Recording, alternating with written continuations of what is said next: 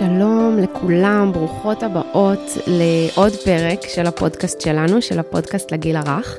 בפרק של היום אני אשתף אתכם בכל מיני כלים שאספתי מתחילת המלחמה, כלים למדריכות וכל מיני מחשבות של איך אנחנו באמת יכולות לתמוך בהדרכה בתקופה החירומית הזאת באופן קצת יותר טוב או קצת יותר לעורר חשיבה על כל מיני דפוסים שיש לנו בעת הזאת.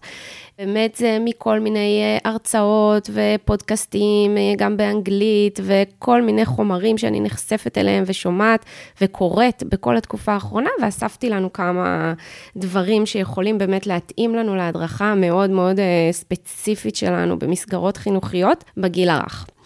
אז קודם כל, לפני שנתחיל, אני רוצה להגיד לכם תודה ענקית על זה שבאתן לכאן, על זה שבכלל לחצתן פליי והחלטתם לתת לעצמכם את הזמן הזה, כדי אפילו קצת לתת לעצמנו כלים, קצת לתמוך בתהליכים מאוד מורכבים שאנחנו עוברות עכשיו עם הצוותים שלנו בגנים, שאנחנו עוברות כבנות אדם. אז באמת, באמת תודה שהגעתם לפה ועשיתם את הצעד הזה.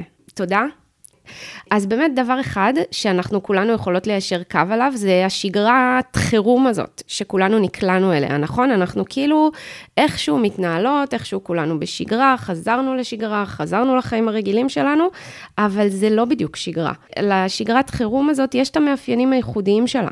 כולנו נחשפות כל יום לרמות מאוד גבוהות של סטרס. אם זה בחדשות כל ערב, אם אני סתם מגוללת ברשתות חברתיות ואני פתאום רואה סרטוני הסברה של ארץ ישראל, אפילו גם אם זה סרטונים של ארץ ישראל היפה, כל הכבוד לחיילים שלנו, באמת זה לפעמים נוסח איזשהו אופי של דברים מאוד קשים, וזה מציף אותנו. ואנחנו מסתובבות עם כל הקושי הזה, ועם כל העצב הזה, ועם כל הסטרס הזה גם לפעמים, אנחנו מסתובבות איתו יום-יום, אנחנו מחזיקות אותו אצלנו, ואנחנו מתנהלות, אנחנו מטפלות בילדים, מכינות אוכל, מנקות הבית, לא יודעת, מסיעות לחוגים, כל אחת והמשימות שלה, אבל עדיין אנחנו מחזיקות את הרמות סטרס האלה. ובתוך כל זה, אנחנו גם מדריכות את המודרכות שלנו, וזה גם שואב מאיתנו המון המון המון אנרגיה, והמון יכולות של אמפתיה והכלה, שאנחנו גם צריכות לראות איך אנחנו מתארגנות בתוך זה, באופן שגם שומר עלינו, וגם מרומם אותנו, וגם עושה לנו טוב. אז באמת היום אנחנו נדבר בדיוק על כל הדברים האלה. אז באמת אנחנו רואות את זה על המודרכות שלנו, אנחנו רואות את זה גם בסביבה הקרובה שלנו, כל אחד חוזר לשגרה אחרת, כל אחד המצב השפיע עליו אחרת, יש את אלה שאנחנו נראה בצוותים שאנחנו מדריכות אותם, שככה מאוד נשאבת לניקיון, כי קשה לה ככה עכשיו להכיל, לא יודעת, תסכול של ילדים או משהו כזה, יש את אלה שאנחנו נראה שחברים מהסביבה שלנו שנסעו לחול, יש את אלה שדווקא חזרו מחול, ככה באמת אנחנו רואים שלל תגובות לכל המצב, הסיטואציה, המאוד מורכבת הזאת, וכמו משפט שאנחנו שומעות הרבה בזמן האחרון, כל תגובה היא נורמלית לסיטואציה שהיא לא נורמלית. אז באמת כל אחת מאיתנו מגיבה שונה, ואנחנו גם יכולות להיות בהמון חמלה כלפי זה, כי אין לנו ברירה. אנחנו גם רואות לפעמים שהמצב הזה הוא מעין איזשהו מגבר. אם זה כל מיני תכונות שהיו לי לפני, אז עכשיו המצב הזה הגביר אותם. לדוגמה, אם גם ככה הייתי בן אדם עם איזושהי נטייה לתוקפנות או לכעס, אז המצב הזה אפילו הגביר את זה אצלי. כי המיכל שלי הוא כל כך מלא מלהכיל את כל מה שקורה פה, וחלון הסבלנות שלי הוא מאוד מאוד קטן והצטמצם, ככה שהרבה דברים שהם מגיעים אליי, הם גם יוצאים החוצה בצורה של איזושהי תגובה הישרדותית של המוח שלי.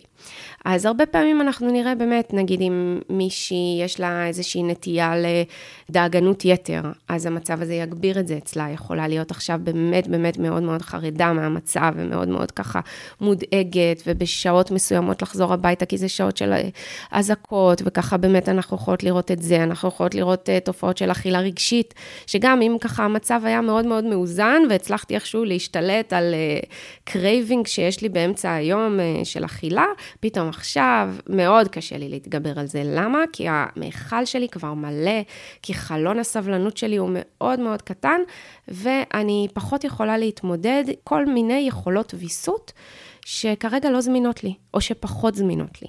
ובהקשר הזה גם אנחנו יכולות לשים לב לכל מיני מטפלות, אם יש כל מיני מטפלות או מחנכות שלפני המלחמה זיהיתי שיכול להיות שהמטפלת הזו היא טיפה יותר חסרת סבלנות וקצרה עם הילדים, אז אני יכולה גם לחשוב שאולי הסיטואציה הזו עכשיו כן הגבירה לה את זה, כן המגבר הזה טיפה הוגבר, ויכול להיות שעכשיו אני צריכה טיפה יותר לשים לב אליה, טיפה יותר להסתכל עליה. אני יכולה לדוגמה להציע למנהלת הגן שמה דעתך שאני אשב קצת יותר עם ציפי, קצת יותר עם מורן, קצת יותר ככה אני אדבר איתה. אני יכולה באמת לראות כל מיני דברים שהיא עברה במהלך היום, אני יכולה לחשוף אותה אליהם, אני יכולה באמת גם לנרמל לה כל מיני סיטואציות, לנרמל את זה שקשה עכשיו, לנרמל את זה שזה ממש מרגיז להיות במקלט, לנרמל את זה שההערה הזאת של ההורה הייתה באמת באמת ממש תפסה אותי לא מוכנה והיה לי קשה להתמודד איתה. אז באמת עצם זה שאני אשב קצת עם ציפי או עם מורן, זה משהו שיכול באמת טיפה לעזור. ובאמת בהקשר הזה גם אנחנו יכולות לזכור מתוך ספר של בר אילן, שדוקטור חנה צור כתבה בו איזשהו פרק על ילדים בגיל הרך בין סיכון לטראומה בתקופת הקורונה. וזה רלוונטי לנו להכיר את זה גם עכשיו. אני אגיד לכם למה, כי היא ככה מספרת שבאמת במצבי דחק ולחץ מצטברים, זה עשוי לרוקן את כל המשאבים הרגשיים גם של ההורים. גם אנחנו נראה באמת ילדים לפעמים חשופים בבית להורים שגם הם עכשיו על הקצה עם משאבים מאוד מאוד מצומצמים. הורים שעשויים להתקשות לחוש תחושה של אמפתיה לילדים שלהם, או שנפגעות להם יכולות של ויסות. הם יכולים להיות יותר נוקשים כלפי הילדים, יותר מענישים, או אפילו ההפך, להיות יותר אדישים לילדים שלהם. ואנחנו יודעים שילדים בגיל הזה מאוד מאוד מאוד חשופים לדמות ההיקשרות שלהם, לאיך ההורים שלהם חווים את העולם, וזה בעצם יכול להוות להם איזשהו גורם סיכון לטראומה או למשבר או למשהו ככה סביב האזור הזה. ובתוך זה אנחנו גם רואים ממחקרים שילדים לא מבוסתים, שנמצאים במסגרות חינוכיות, זה גם משהו שמהווה גורם לשחיקה אצל מטפלות, גם אצל גננות אגב. אז באמת ככה שיש כמות מאוד מוגברת של ילדים לא מבוסתים, או של ילדים ככה יותר אגרסיביים, יותר תוקפניים, זה מהווה גורם לשחיקה. הגורם לשחיקה זה אצל המטפלות, הוא גם משהו שכדאי לנו לשים לב אליו. כמו שאמרנו, אנחנו רואים שאם הילד חשוף למטפלים בסביבה הקרובה שלו, ההורים שלו, שהם חווים איזשהו לחץ או איזשהו סטרס, או אפילו טראומה, זה משפיע עליו. ומה שאנחנו עוד רואים בפרסום הזה של דוקטור חנה צור, זה שלפעמים שאם נוסיף גורמי חוסן בסביבה של הילד, אפילו במערכת אחת, אפילו רק בגן או במעון, זה לכשלעצמו יהווה גורם חוסן לילד. זה ישמור עליו מפני תופעות של סטרס וטראומה, שיכול להיות שקיימים אצל הסובבים אותו. זאת אומרת שאם ילד שבבית חווה את ההורה בסטרס או אפילו בטראומה, ואם במעון יש לו מטפלת שהיא מבוסתת, שהיא אוהבת, שהיא משדרת לו שגרה ורוגע, שהוא חווה איזושהי שגרה במעון, זה ממש יכול להוות גורם חוסן מפני משהו שיכול להיות קורה בבית, וככה יכול להתאפס אצל הילד כגורם משברי. אז בגלל זה ככה העבודה שלנו בימים האלה היא מאוד מאוד משמעותית, נכון? ואנחנו מרגישות את זה. אנחנו רואות שבאמת לפעמים ההשפעה שלנו על המודרכות שלנו, יש בה המון בהשפעה על הילדים. ואני יכולה גם לשתף באופן אישי, שהרבה פעמים בחיים שלי שנחשפתי לאיזושהי הדרכה, שהיא הייתה לי מאוד מאוד ככה משמעותית וטובה, ונתנה לי איזשהו מענה ומקום, זה גרם אצלי ליכולות אמפתיות הרבה יותר גבוהות, גם אם זה שלי כגננת בגן, גם אם זה שלי כבן אדם בחיים האישיים שלי. אנחנו יודעות שההדרכה שלנו היא מאוד מאוד קריטית בימים האלה. עוד כלי שאני ככה משתמשת בו עם המודרכות, זה בעצם כאילו אם היא מספרת לי שיש לה ככה המון המון המון הצפה, ומספרת לי שזה היה וזה היה, ואני רואה שהיא מאוד מאוד מוצפת, או שהיא מספרת לי איזשהו סיפור ואני לא מבינה מה קורה, או אפילו גם אם אני מזהה שהיא מתמודדת עם המון כרגע, אני יכולה אפילו לשאול אותה, עם מה הכי קשה לך להתמודד כרגע? זה יעשה לה איזשהו סדר כזה בראש, אוקיי, מה הקושי העיקרי שלי כרגע? ואז מתוך זה אנחנו יכולות בעצם לפרק את זה ביחד. וחשוב לי גם לזכור שעצם זה שהיא רק תספר לי את זה, זה יעשה לה סדר בראש. זאת אומרת שאני לא צריכה ממש להוביל אותה לאיזשהו פתרון, או לאיזשהו משהו כזה, אפילו הלחץ על זה יכול לרדת ממני מהבחינה הזאת. עצם זה שאני אקשיב לה, זה יעזור לה לפרק את זה, ואני יכולה ביחד איתה כן לשאול שאלות מנחות. רגע, אז מה בעצם יעזור לך כאן? מה נעשה לגבי זה? לנסות ככה ביחד איתה לפרק את זה, רק עצם זה שהיא תדבר על זה, המוח שלה יתחיל להבין את הסיפור הזה טוב יותר, זה יעשה לעצמה סדר בראש לגבי השתלשלות האירועים, לגבי מה עומד בפניה כרגע, מה האופציות, מה הדילמות, מה הפתרונות האפשריים, זה כבר עוזר.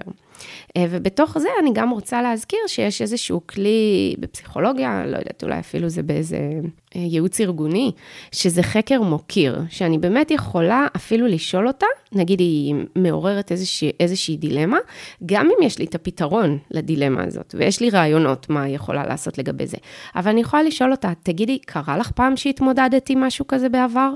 וזה מפתיע כמה שכן, כמה שהן פתאום מוצאות פתרונות, והן פתאום נזכרות, האמת כן, זה היה לי גם בתקופת הקורונה, כן, האמת מה שלמדתי מהתקופה הזאת, זה באמת לחכות ולראות מה יהיה עם ההחזרים מהמדינה, מה יהיה עם זה, מה יהיה עם זה, ככה באמת הם איכשהו מוצאות פתרונות בתוך עצמם, וזה הפתרונות הכי הכי רלוונטיים, כי באמת גם אם אני אתן לה את הפתרון, יכול להיות שהוא לא כמו שהיא הייתה רוצה.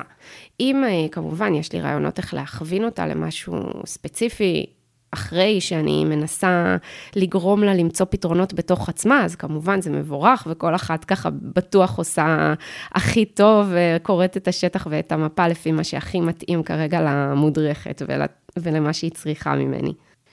אוקיי, עוד משהו שאני ככה גם משתמשת בזה, נגיד אם המודרכת מספרת לי איזשהו סיפור מאוד מאוד מורכב, באמת היום המצבים האלה הם הכל מאוד מאוד מורכב, נכון? אני לא צריכה שהיא תספר לי שהיה לה איזשהו פגיעה אישית עם ככה מה שהיה לגבי המלחמה, אבל פשוט הכל מאוד מאוד מורכב. גם אם זה בעיות בבית, אז כמו שאמרנו, הכל מתגבר, גם אם מישהו מהמשפחה קרה לו משהו בלי קשר למצב, כן? הוא חולה או שקרה לו משהו, הכל מאוד מוגבר, אז ככה, גם אם היו לה לפני כן בעיות עם הבת שלה, אז עכשיו זה מתגבר, או אם היה לה לפני כן בעיות בתוך הצוות, עכשיו זה מתגבר, הכל מאוד מוגבר. אז נניח שהיא מספרת לי איזשהו סיפור ככה, על איזה משהו מאוד מאוד מורכב, שהיא מתמודדת איתו, אז אני יכולה, עוד משהו שאני יכולה לשאול אותה, זה, תגידי, מי תומך בך בזה? מי עוזר לך בזה? עם מי את מדברת על זה? משהו כזה בהתאם למצב, למה שהיא מספרת. אז אני באמת יכולה לראות שפתאום רק תוך כדי זה ששאלתי את זה, ושהיא תחשוב על איזושהי תשובה רלוונטית, היא פתאום יכולה לספר, האמת, הבת המתבגרת שלי מאוד עוזרת לי בזה. וזה מאוד לא מובן מאליו שילדה מתבגרת תעזור לי עם כזה דבר. כאילו ככה בעצם היא מוצאת את הכוחות ואת המשאבים שיש לה, להתמודד, ואז אני יכולה באמת לחזק את זה ולהזכיר לה, וואו, זה מדהים שיש לך את הבת שלך, זה ממש נקודת חוזק, זה ממש נקודת חוסן, את זה אני אומרת לנו. אוקיי, עוד משהו שככה אני שמה לב אליו, זה לשים לב לעצמי, גם לפעמים לי קשה, ביום הדרכה. לפעמים אנחנו ביום הדרכה שהוא מאוד אינטנסיבי כזה, הוא כזה מ8 עד 4, אפילו עד 3, כשמתחילות להעיר את הילדים, ובאמת אני מוצאת עצמי מגן לגן, ממודרכת למודרכת, ממודרכת למודרכת, ואני כל היום הזה רק נדרשת לאיזשהם רמות של הכלה מאוד מאוד גבוהות. אני בעצם מקשיבה לה ומנסה לייעץ, וזה יכול גם להציף אותי. אני יכולה גם למצוא את עצמי מאוד מאוד ככה מוצפת מזה או עייפה מזה. אז איזשהו כלי שאני רוצה להציע לנו, המדריכות, זה קוראים לזה dual awareness. לשים לב כל הזמן מה קורה למטופל ומה קורה לי. מכאן זה הדו. זאת אומרת שכאילו אני יכולה גם לזהות כלפי עצמי, אפילו תוך כדי שהיא מדברת, וואו, אני מרגישה ממש מותשת, וואו, אני מרגישה ממש עייפה. אני יכולה גם אפילו לזהות, וואו, זה ממש הטריג אותי, שהיא סיפרה לי עכשיו על זה שאין לה סבלנות לילד הזה, כי הוא ככה וככה, כי אולי זה פוגש אותי במקום אישי, עם החיים האישיים שלי. אני יכולה באמת לשים לב בכל הסיפורים של המודרכות שלנו, איפה זה פוגש אותי. ורק מתוך המקום הזה שאני שמתי לב, זה כבר מהווה לי איזשהו גורם חוסן. אני יכולה גם ממש לתת לזה שם. אני מרגישה מוצפת מזה, אני מרגישה, אני כועסת על זה שהיא אמרה את זה, או כל דבר, וזה כבר מייצר לי איזושהי תחושה של שליטה בתוך ההדרכה. אבל גם בהקשר הזה אני אגיד שגם הרבה מטפלים מדווחים שדווקא הטיפול, ובמקרה שלנו ההדרכה, זה גם מהווה איזשהו גורם חוסן.